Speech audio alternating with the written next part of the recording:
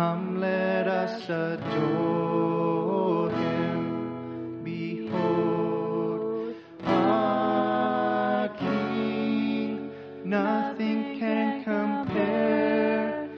Come, let us adore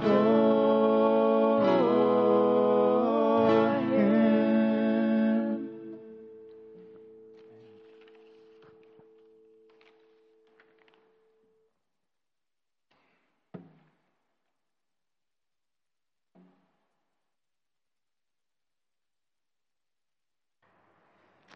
Amen. Father, we worship and we praise you for who you are and what you have done for us through Jesus Christ.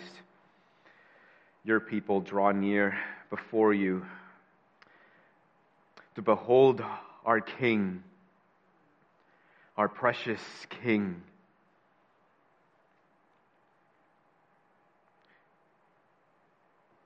Lord, we desire to draw near to you, and as we draw near to you, may you continue to draw near to us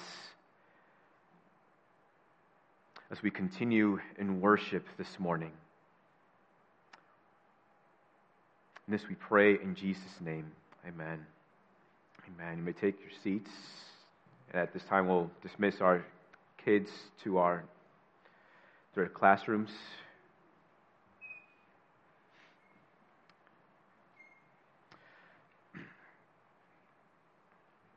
We read to us a passage of Scripture, and then we'll spend some time in prayer. We'll read to us from Psalm 121.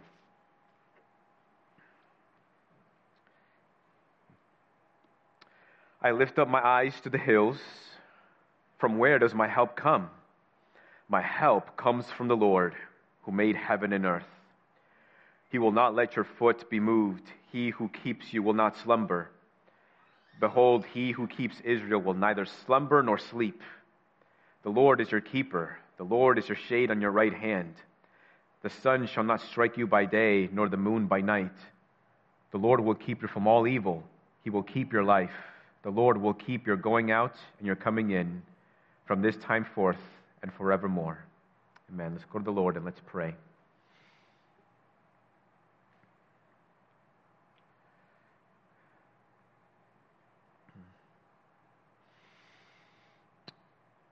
Lord,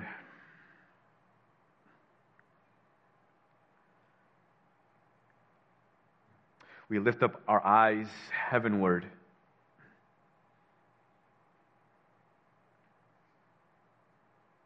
And Lord, we do not, and as we do so, we do not just see dead space. We do not just simply see the sky and the clouds above us. But when we cast our eyes heavenward, we cast our eyes to see our precious King in his beauty, to see the one from whom we receive deliverance and we receive salvation. Man may trust in his own hands.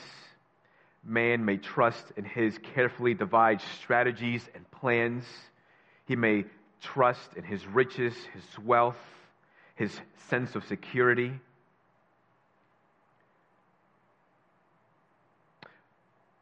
But our trust comes from you. So we look to you this morning. We worship you and we praise you.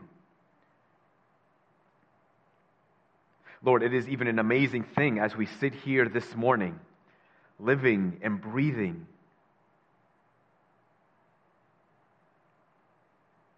that even as we slept, Lord, we could not do anything to keep ourselves alive. And we are here this morning because you have kept us alive. You kept our hearts beating and the blood pumping through our veins.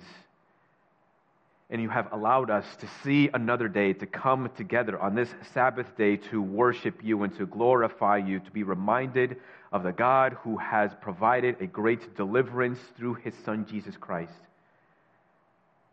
You are the God who neither slumbers nor sleeps.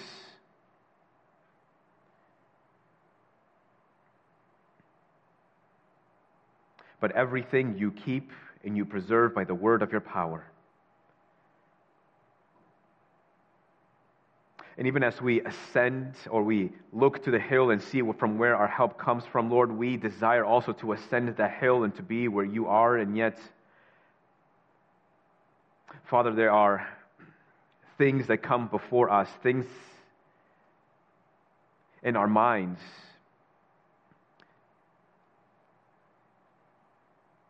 that convict us and fill us with shame. We desire to ascend your holy hill, but wonder whether or not we might be welcomed because of our mistakes, because of our sins and transgressions.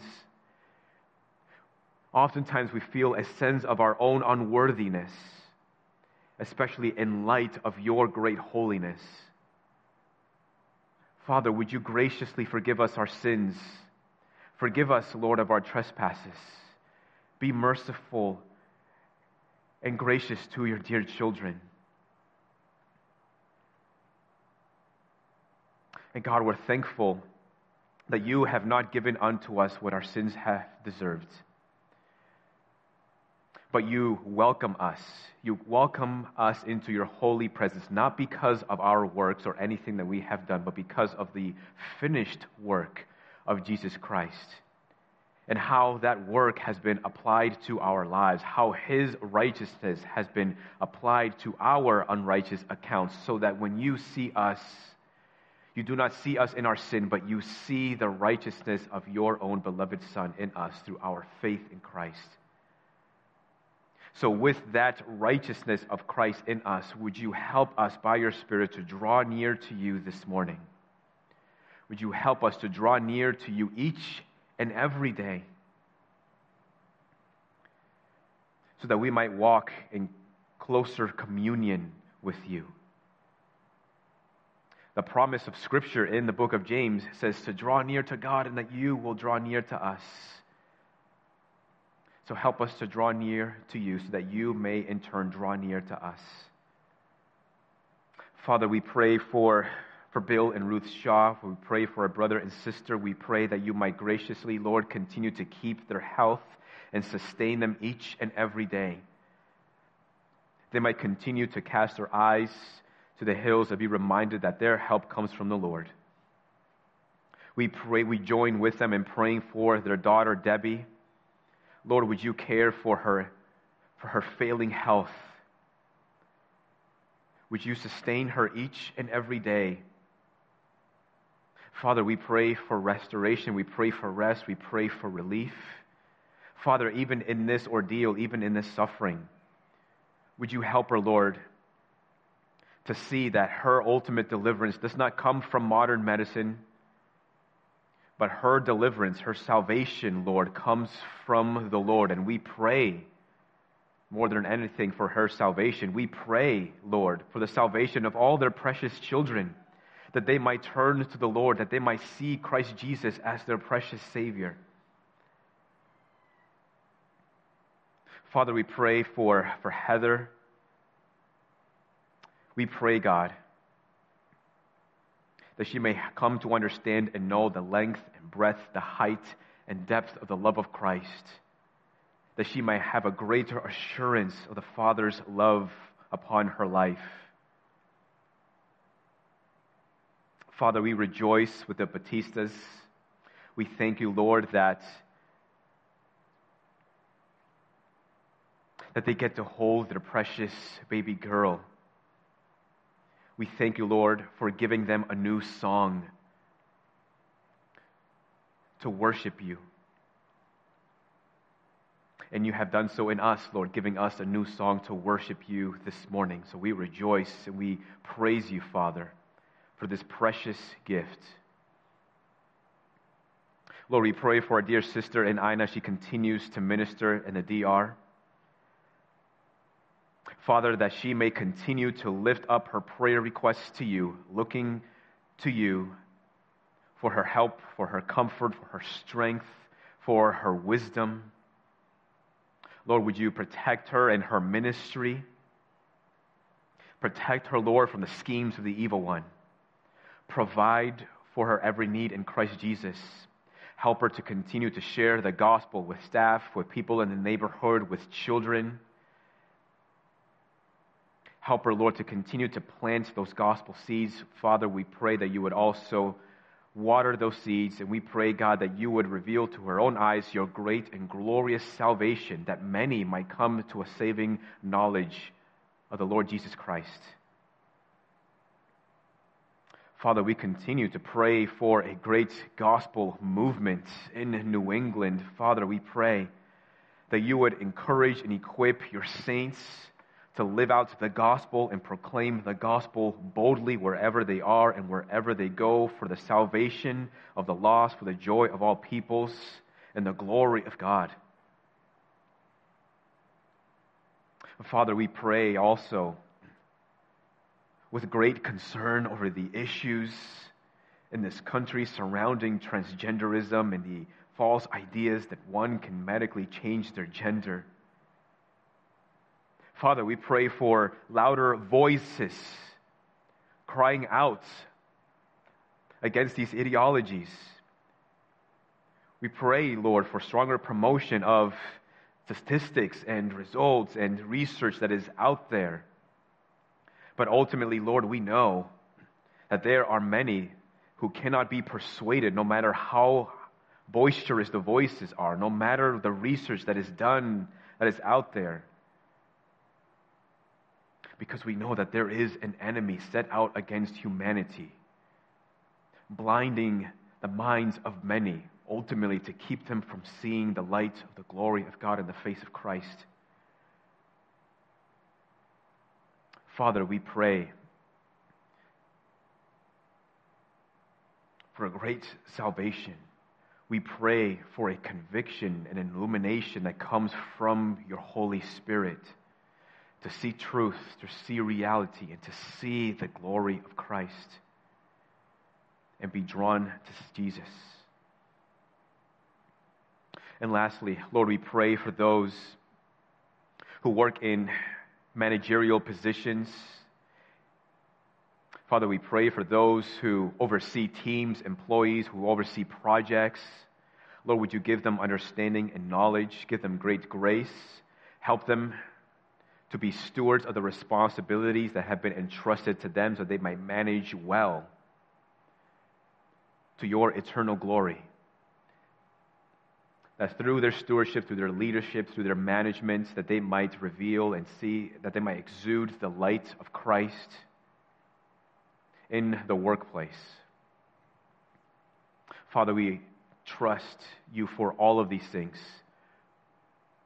knowing that you hear us, and we look forward to all that you are going to do. And with that, Lord, we also join our hearts and minds in praying the prayer you have also taught us to pray in the Scriptures, saying, Our Father in heaven, hallowed be your name. Your kingdom come, your will be done on earth as it is in heaven. Give us this day our daily bread, and forgive us our debts, as we also have forgiven our debtors. And lead us not into temptation, but deliver us from evil. For yours is the kingdom and the power and the glory forever. Amen. Amen. Please turn with me to the book of Psalms.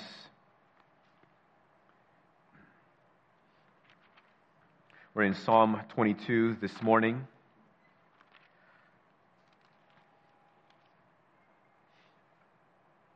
If you spent the first half of the year going through the book of Acts, paused, spent some time exploring the topic of prayer for the past several weeks, and now for the summer we're continuing where we left off last summer and picking it up in Psalm 22 and continuing through the Psalms sequentially till the end of the summer. Psalm 22 is a lengthy psalm. We won't read the entire psalm. But to anchor our time this morning, we'll read verses 1 through 8. So Psalm 22, beginning at verse 1.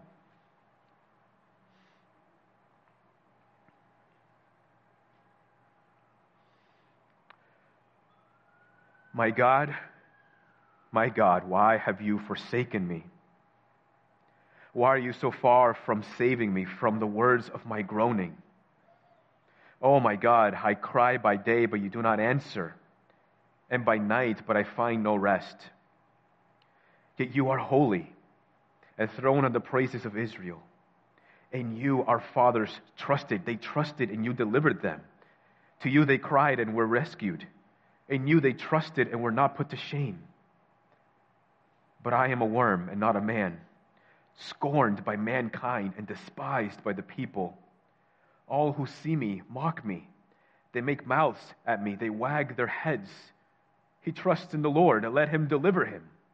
Let him rescue him, for he delights in him. This is the word of the Lord. Father, we draw near to you this morning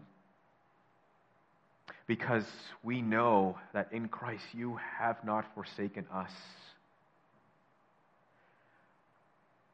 So, Lord, would you draw near to us this morning as we give thought to the psalm, as we give thought to the Christocentric focus, as we consider the distress of the psalmist as he penned these words. Through our time together this morning, help us to see the glory of Christ. We pray in Jesus' name. Amen. Some of the church's greatest hymns were born out of suffering. Before Horatio Spafford penned his hymn that we know so well today, he had lost his 4 daughters out at sea. Only afterwards did he write that it is well with my soul. The hymnist and poet William Cowper was a man who was very familiar with deep bouts of depression, himself suffered through insanity, even placed in an asylum, went through several incidents where he intended to take his own life. Even this great hymnist and poet, through his suffering, wrote the words, "In ye fearful saints, fresh courage take. The clouds you so much dread are big with mercy and shall break. And blessings, yea, and in blessings on your head. Judge not the Lord by feeble sense, but trust him for his grace. Behind a frowning providence, he hides a smiling face." It's hard to understand how is it that the suffering can produce such words? How is it that some feel so inclined, so compelled to take their calamity, to take their suffering, and to put them to lyrics, to set them to music,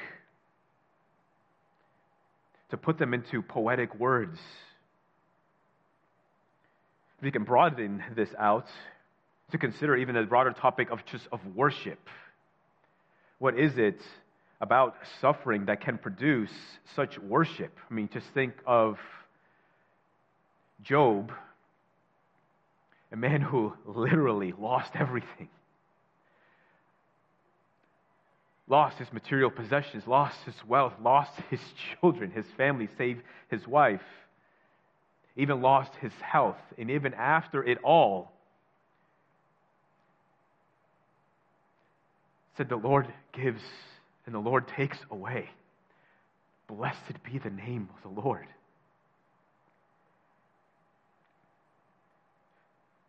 Which begs the question, what is this connection between suffering and worship?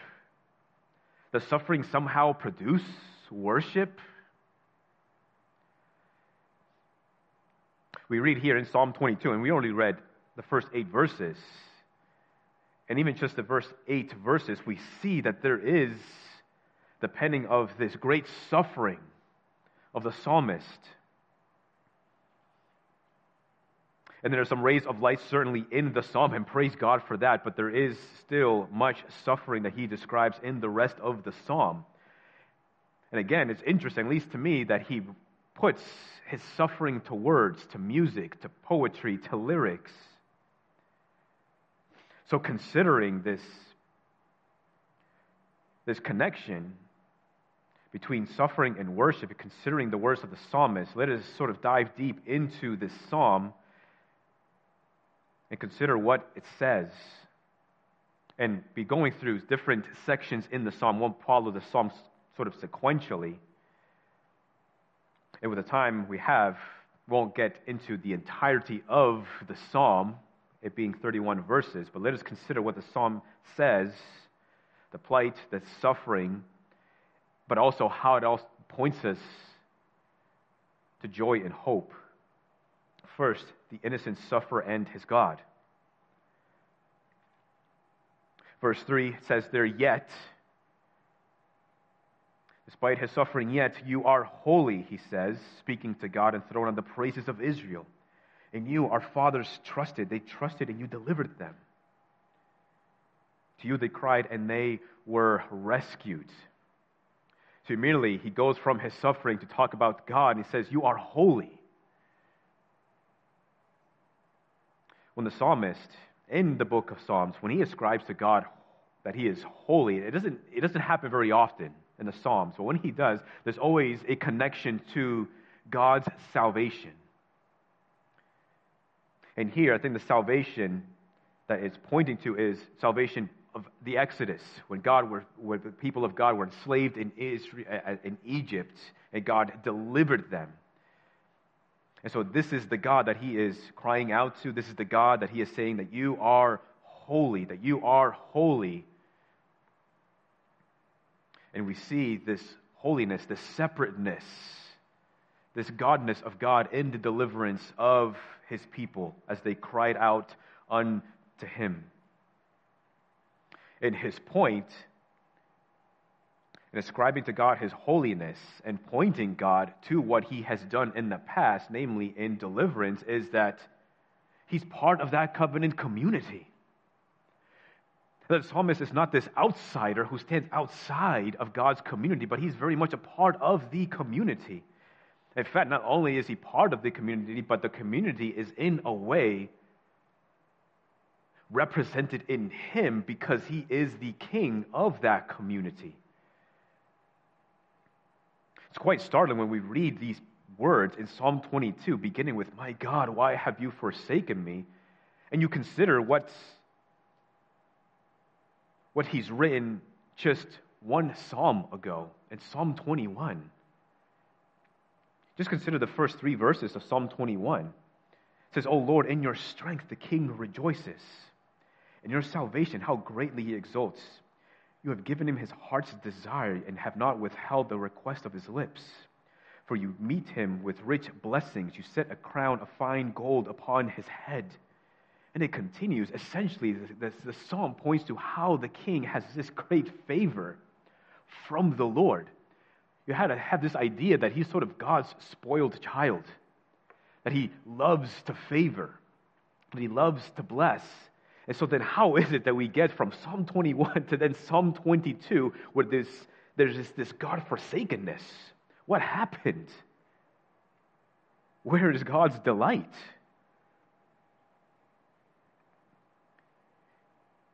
He's making the case he's part of the community, the favored community. So then where is this favor?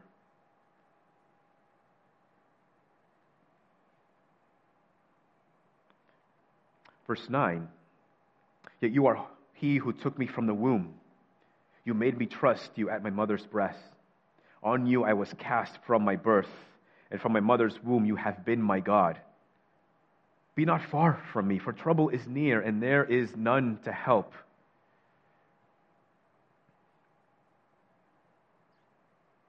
Just as a child, a nursing babe cannot help but depend on the parents for provision, for sustenance, for care. The idea here is that so the psalmist, from the day that he was born, that he's been in the hands of God. God has been caring for him. That his life has always been in God's hands. And he might also be speaking to multi-generational worship or faithfulness, his being a part of the covenant community, being born into that covenant community, so like Joshua had once said, as for me and my house, we will worship the Lord, or we will serve the Lord.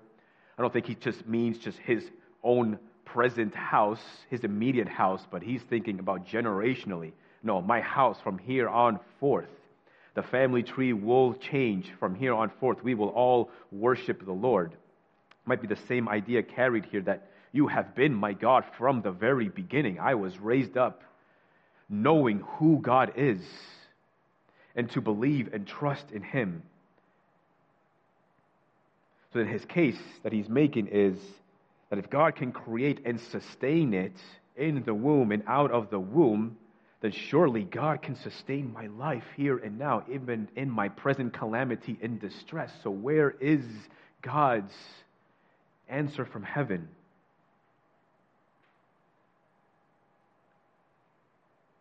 What this section and verses 3 and 5 share in common is that helplessness is met with divine aid.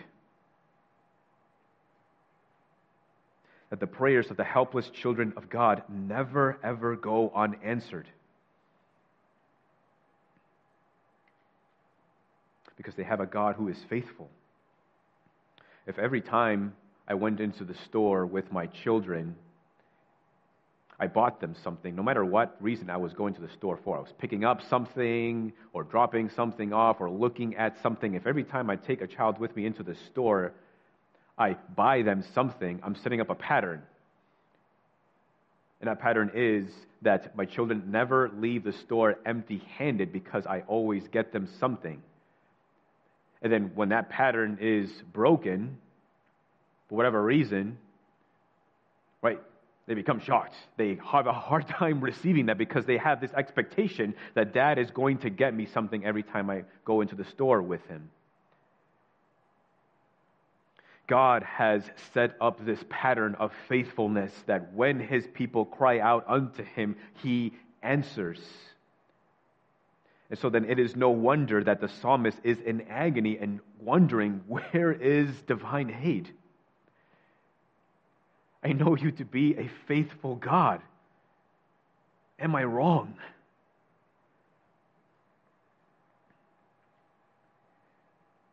Which then just sets the tension of that first verse. My God, why have you forsaken me?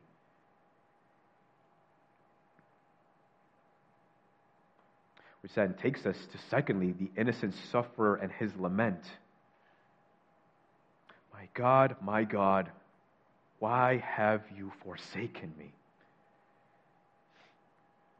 Now, still sort of with one of the obvious things in this psalm, for those of you who are very familiar with the Gospels, for many of you who have read through the Psalms, or some of the Psalms, who have read through the Psalm before, or some of you who have read through the Gospels, right, you notice something pretty quickly. Probably when we first read the verse, just when we first read that, verse 1, something clicked, something came to mind, and that is, Jesus said those very words, didn't he? At the cross. Now the temptation is to immediately go to the cross, right? We read these words, wait, Jesus said those things, so let's immediately go to the Gospels and see where this was, where did Jesus say this, right? I understand the temptation. And it's good to consider the Christological focus, to consider what in the world does this psalm have to do with Jesus Christ. But let's slow down for a moment. Before we get there, I think it's good for us to consider the psalmist. Let's not immediately go to Christ and leave the psalmist behind, leave the psalm behind. The psalmist is describing the depths of his agony. And as much as we might resist the desire to do so, in order to really understand and and appreciate that much more what Christ has done for us, especially through the agony that he suffered on the cross on your behalf and mine, it would do us well to consider the agony of the psalmist, because this will only highlight the glory of the cross. In verse 14, he continues in his lament, I am poured out like water, and all my bones are out of joint. My heart is like wax, it is melted within my breast. My strength is dried up like a potsherd, and my tongue sticks to my jaws. You lay me in the dust of death. This is a description of someone who has come to the end of himself. There is no strength left. He has no energy to carry on. He can barely hold himself up. His strength is dried up like a piece of clay. The tune or music of his life is played only in the minor keys. The portrait of his life is painted only in dark tones. He waits for the dispelling of the dark, ominous clouds, but they will not give way to reveal any light at all. He may very well be describing the darkest day of his life.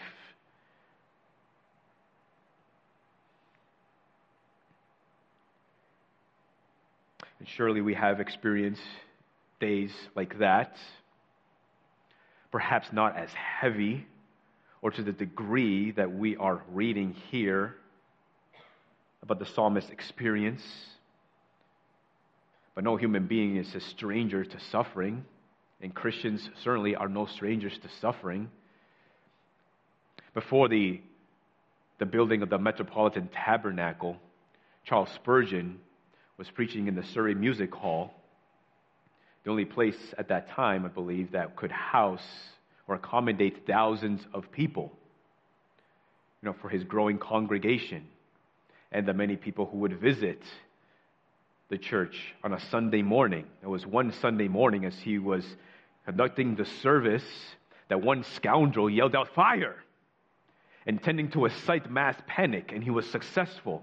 People were immediately out of the seats, rushing to the exit, stampeding over one another. The balcony at the top gave way and came crumbling down. 7 people died that day. Over 20 others were seriously injured, being one of the darkest days in Charles Spurgeon's life. So dark was that day that he suffered severe depression, and the depression actually became this visiting friend throughout the rest of his life. Some will even argue that Spurgeon never fully recovered from that disaster.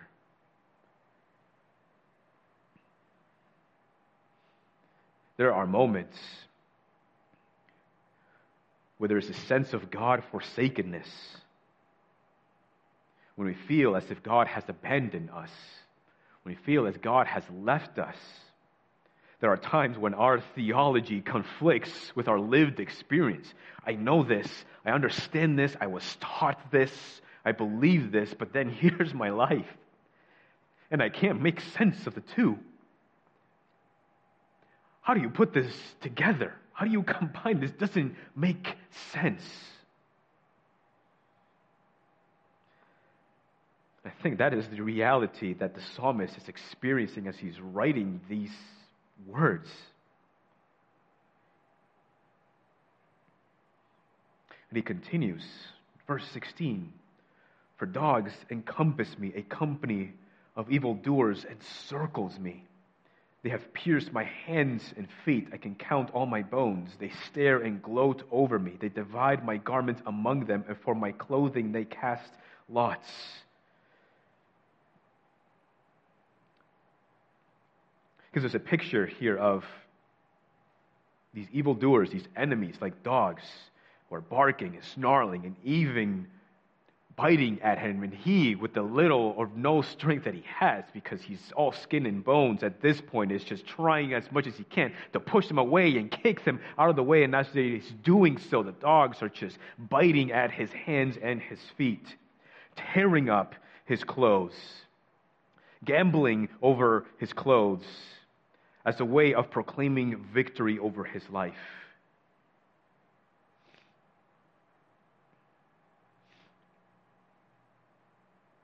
And then to top it all off, there's this icing on the cake of this dark, bitter, sour, stomach-churning dessert of suffering. And that icing comes to us in the form of a question that gnaws slowly at the heart. This question that grounds this conflict between theology and one's lived experience. And that question is drawn out for us in verses 6 through 8. He says, "But I am a worm," describing how he is being treated. "But I am a worm and not a man, scorned by mankind and despised by the people. All who see me mock me. They make mouths at me. They wag their heads. He trusts in the Lord. Let him deliver him. Let him rescue him, for he delights in him." So then the question that is drawn out is he God's delight? Is he? Is he the same man that we read of in Psalm 21? Is that the same person? It doesn't sound like it.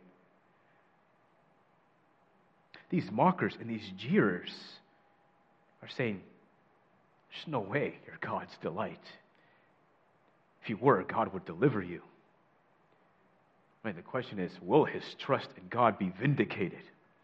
Or will it end up in embarrassment and in shame?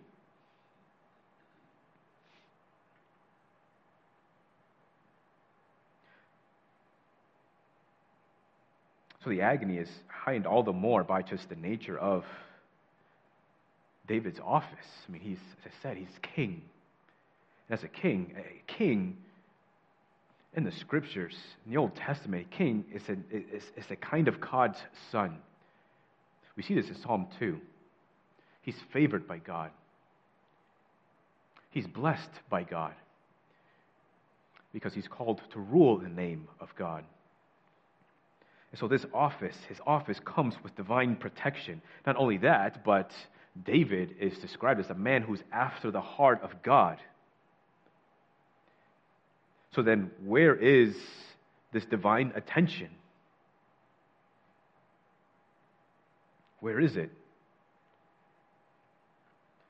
Was it there one moment and then gone the next? Maybe he never had it.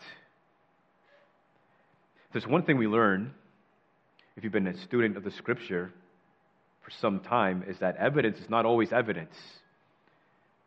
That we're not to judge, not always to judge by what we see.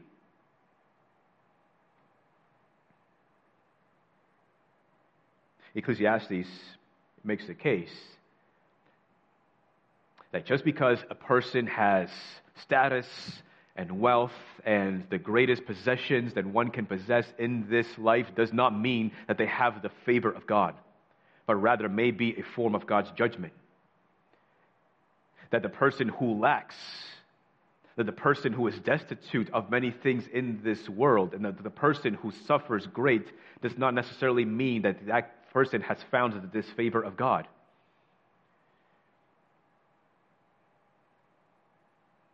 Right, Job is a case in point. Right, remember, if you know the story, right, even his friends thought that he had something wrong. What did you do, Job? What did you do? Surely you must have done something to deserve this suffering. But you and I know there was nothing he did.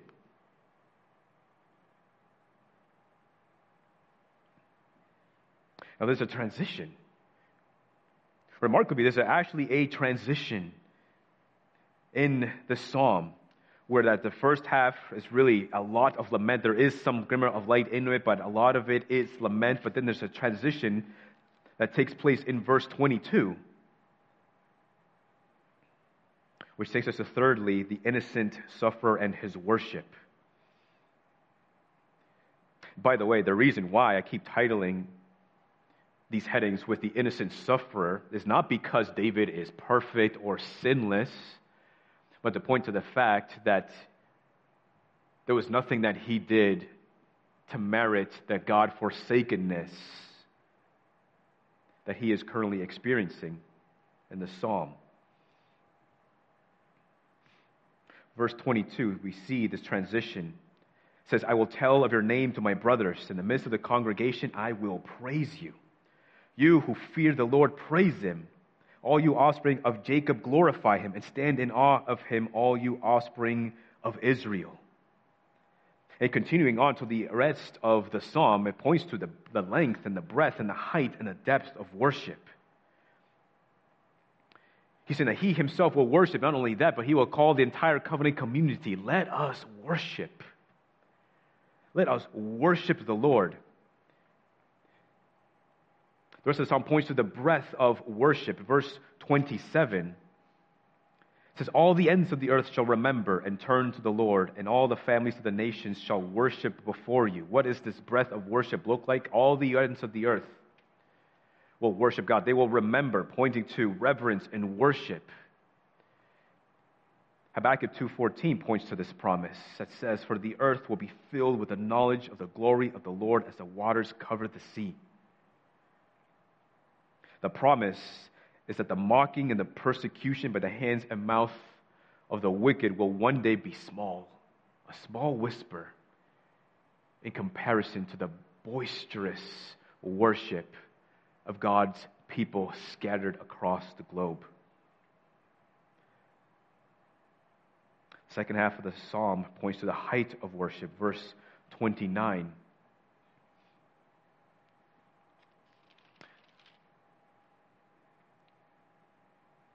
All the prosperous of the earth eat and worship. Before him shall bow all who go down to the dust, even the one who could not keep himself alive.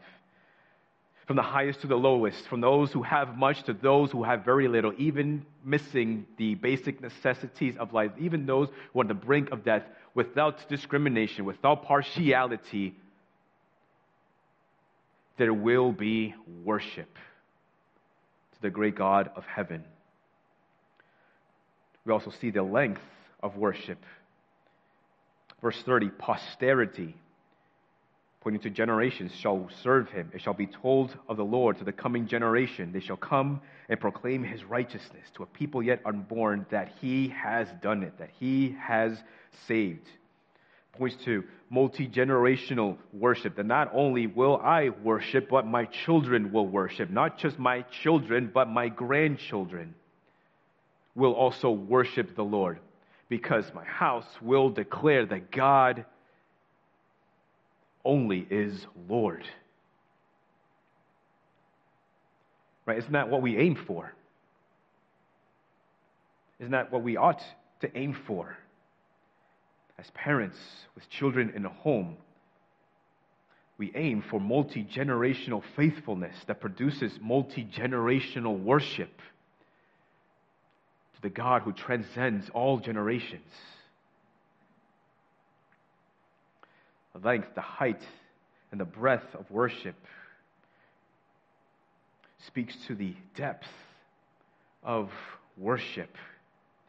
This is a call to the covenant people of God to drown out the mocking and jeering of the pagans with the worship of God. It goes to show that deep suffering can produce deep worship. That loud jeering can be responded to with louder worship. And that the stronger the trials,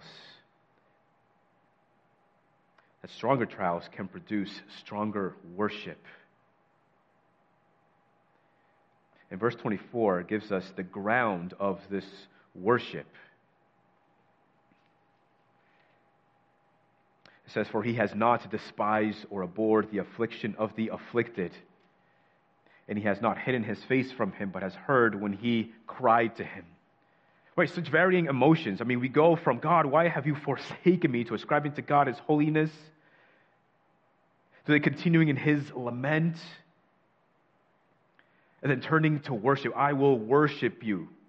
Even though I feel this God forsakenness, I know that God hears the cries of the afflicted, that he has not forsaken those who cry out to him.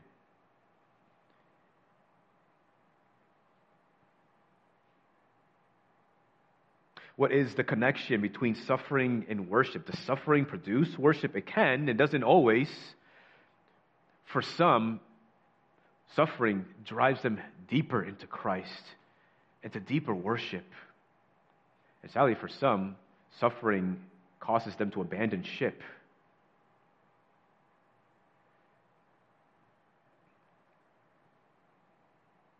But I think a lesson for us here as we consider the psalm, not only the worship, but the suffering that we read of in the psalm, is that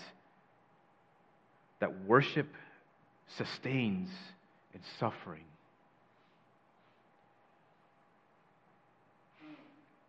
Worship sustains in suffering. When calamity strikes, leaving you with a concussion so that you are not oriented, so that you cannot understand what the left is and what the right is, worship has a way of reorienting you and calibrating you so you can think clearly and theologically and continue to put your hope and trust in God. So now, having considered the psalmist's personal agony and his worship, we're ready to consider now the Christological focus of the psalm. Right? We would not be doing justice to the psalm if we did not consider what in the world it has to do with Christ. I mean, the very words in the psalm begs for us to go to the cross. So fourth and lastly, the innocent sufferer and his vindication. As we consider the psalm, did God intend a Christocentric focus in the psalm? And I think the answer is yes. When we consider David, when we consider his office, who he was to be, when we consider what he was to do, we consider that the king is intended to be a kind of God's son who had the blessings and the favor of God so that he can go out and rule God's people, so he can be this mediator of blessings between God and the people of God. The very office of the king was intended to ultimately point to Jesus Christ. So the entire psalm is intended to get us to look to Jesus Christ while also considering the personal agony of the psalmist who penned these words. So that when we look to Jesus and we read his words upon the cross, when he cries out and says, my God, why have you forsaken me?" He wasn't just looking for words to describe his agony. But even as he's hanging there on the cross, he's teaching us to read our Bibles, to help us to see that not only did the office of King David was intended to point to Jesus Christ, but even the deep suffering and agony of the psalmist in Psalm 22 was intended to point to the great suffering and agony experienced by Jesus Christ.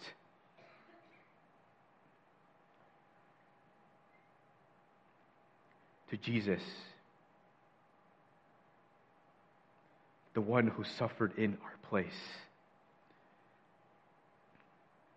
So that when we consider those words, those groanings, that crying out from the cross, my God, why have you forsaken me?" we can better understand the agony that he endured.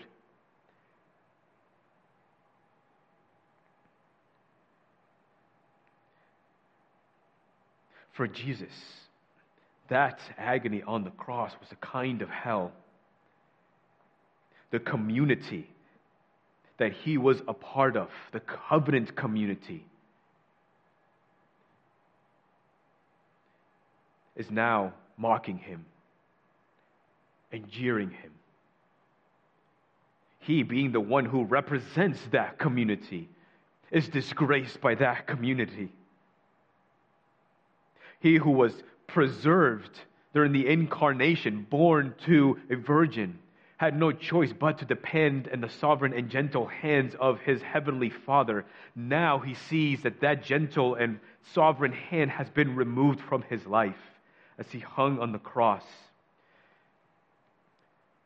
The one to whom the heavens declared by the mouth of God, "This is my beloved Son in whom I am well pleased," now no longer has the favor of God as he's hanging on the cross.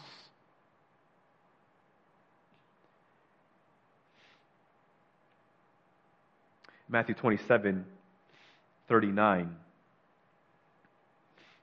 brings us to that same penetrating question that we saw in verses 3 and 5 of Psalm 22. And those who passed by derided him, wagging their heads and saying, "You who will destroy the temple and rebuild it in 3 days, save yourself. If you're the Son of God, come down from the cross." So also the chief priests, with the scribes and elders, him, saying, "He saved others. He cannot save himself. He's the King of Israel. Let him come down now from the cross and we will believe in him. He trusts in God, and let God deliver him now if he desires him. For he said, 'I am the Son of God.'" The same mocking that the psalmist experienced was intended to point to this experience that Jesus endured on the cross, but to a much stronger degree. He's saying, "The Son of God, let us see. Prove it, Jesus. Let us see. Are you really God's delight? Will your trust actually be vindicated? Let us see. Let us see if there's salvation for you. You said you're the Son of God. Well, let's see it."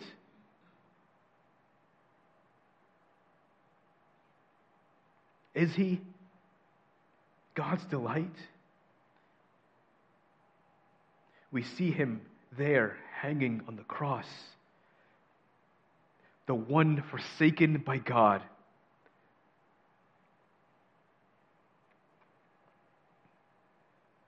no longer in the favor of God, abandoned by his covenant community. Is he God's delight? Will he be vindicated?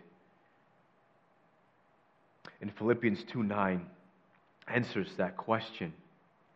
Philippians 2:9, after describing the humiliation of Jesus Christ, becoming in our likeness and going all the way to the point of death, even death on the cross, it tells us, "Therefore God has highly exalted him and bestowed on him the name that is above every name, so that at the name of Jesus every knee should bow in heaven and on earth and under the earth, and every tongue confess that Jesus Christ is Lord, to the glory of God the Father."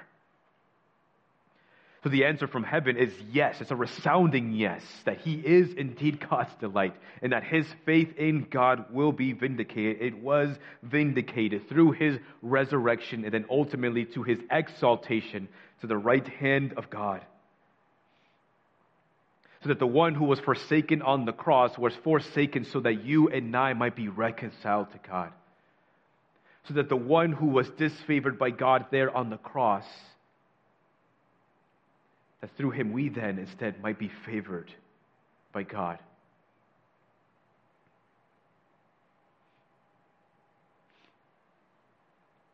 He who was not delivered in his greatest hour of need endured it so that you and I might be delivered in our greatest hour of need.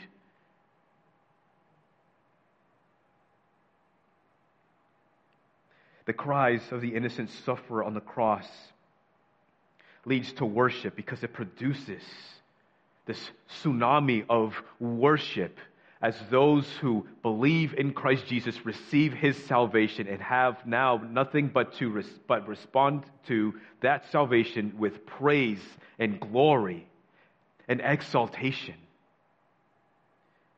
And that this tsunami of worship will one day drown out every mock and every jeer of the unbelieving because of our faith in Jesus Christ.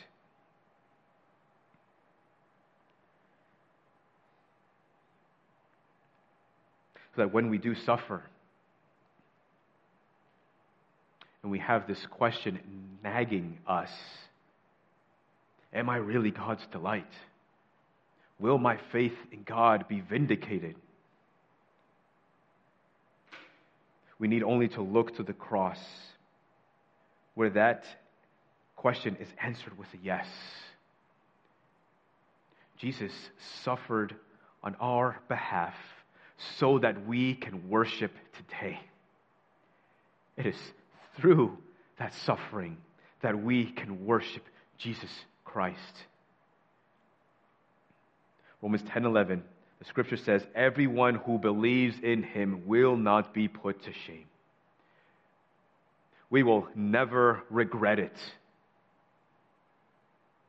We will never, ever regret putting our faith in Jesus Christ, ever. Dear friend, if you have yet to believe in this glorious Savior, I don't know all there is to know about what your life is like right now. Whether your life is well and pleasant, whether your life is marked with suffering in this time, but the promise of the Scriptures is that whether you are in a time of pleasant and joy and happiness, or whether you're in a time of suffering, the judgment of God will one day come, and that at that time there will be nothing but suffering and agony and distress and loud cries and tears and the gnashing of teeth, because you have failed to trust in this precious Savior who suffered on the cross for sinners.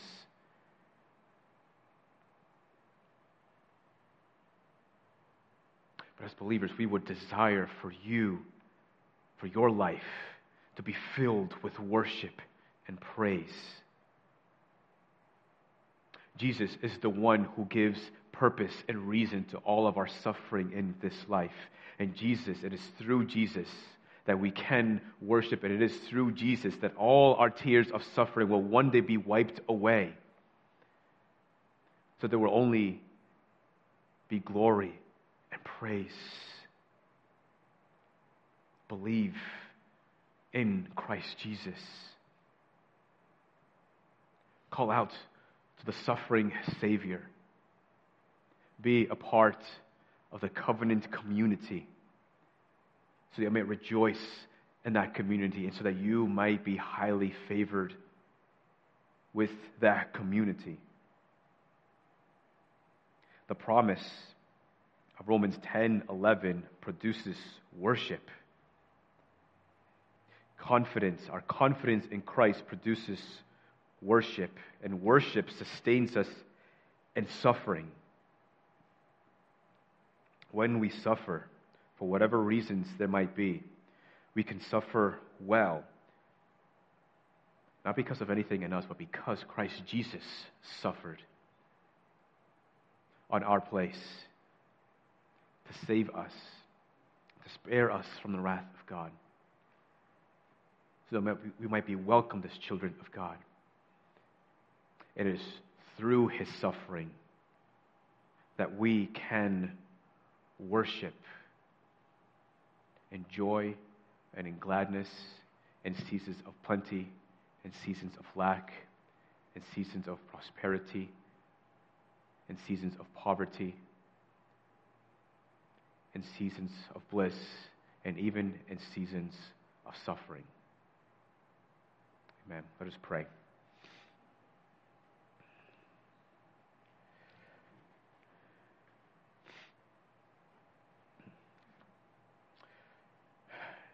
Jesus, we are a people who will never tire of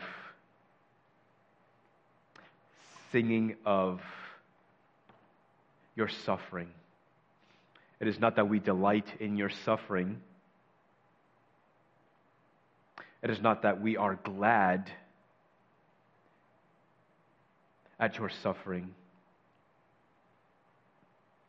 but we rejoice and we worship and we sing of your suffering, because it is through your suffering that we can worship today. It is because you suffered that we today are saved. It is because you suffered that our salvation will be perfected one day, resulting in glory.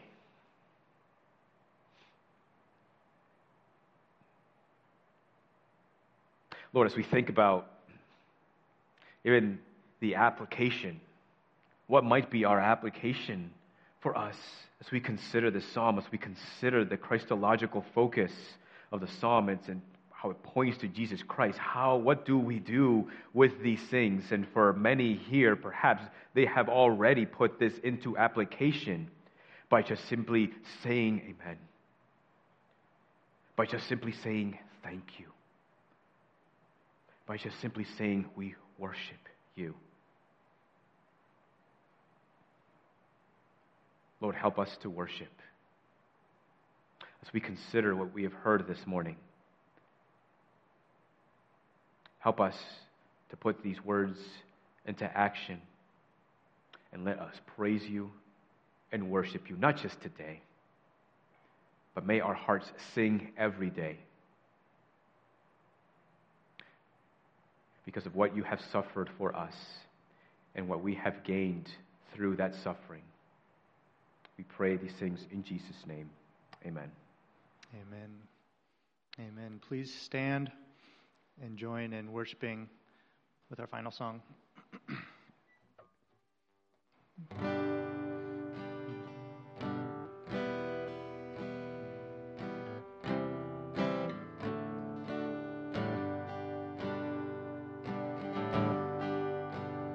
When peace like a river attendeth my way, when sorrows like sea billows roll, whatever my lot, thou hast taught me to say, it is well with my soul. It is well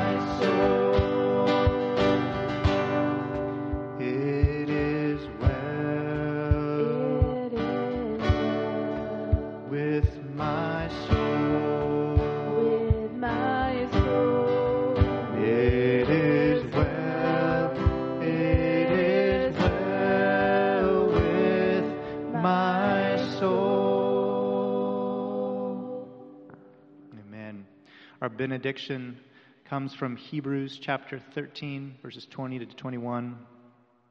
Now may the God of peace, who brought again from the dead our Lord Jesus, the great shepherd of the sheep, by the blood of the eternal covenant, equip you with everything good that you may do his will, working in us that which is pleasing in his sight, through Jesus Christ, to whom be glory forever and ever. Amen. You are dismissed. Thank you.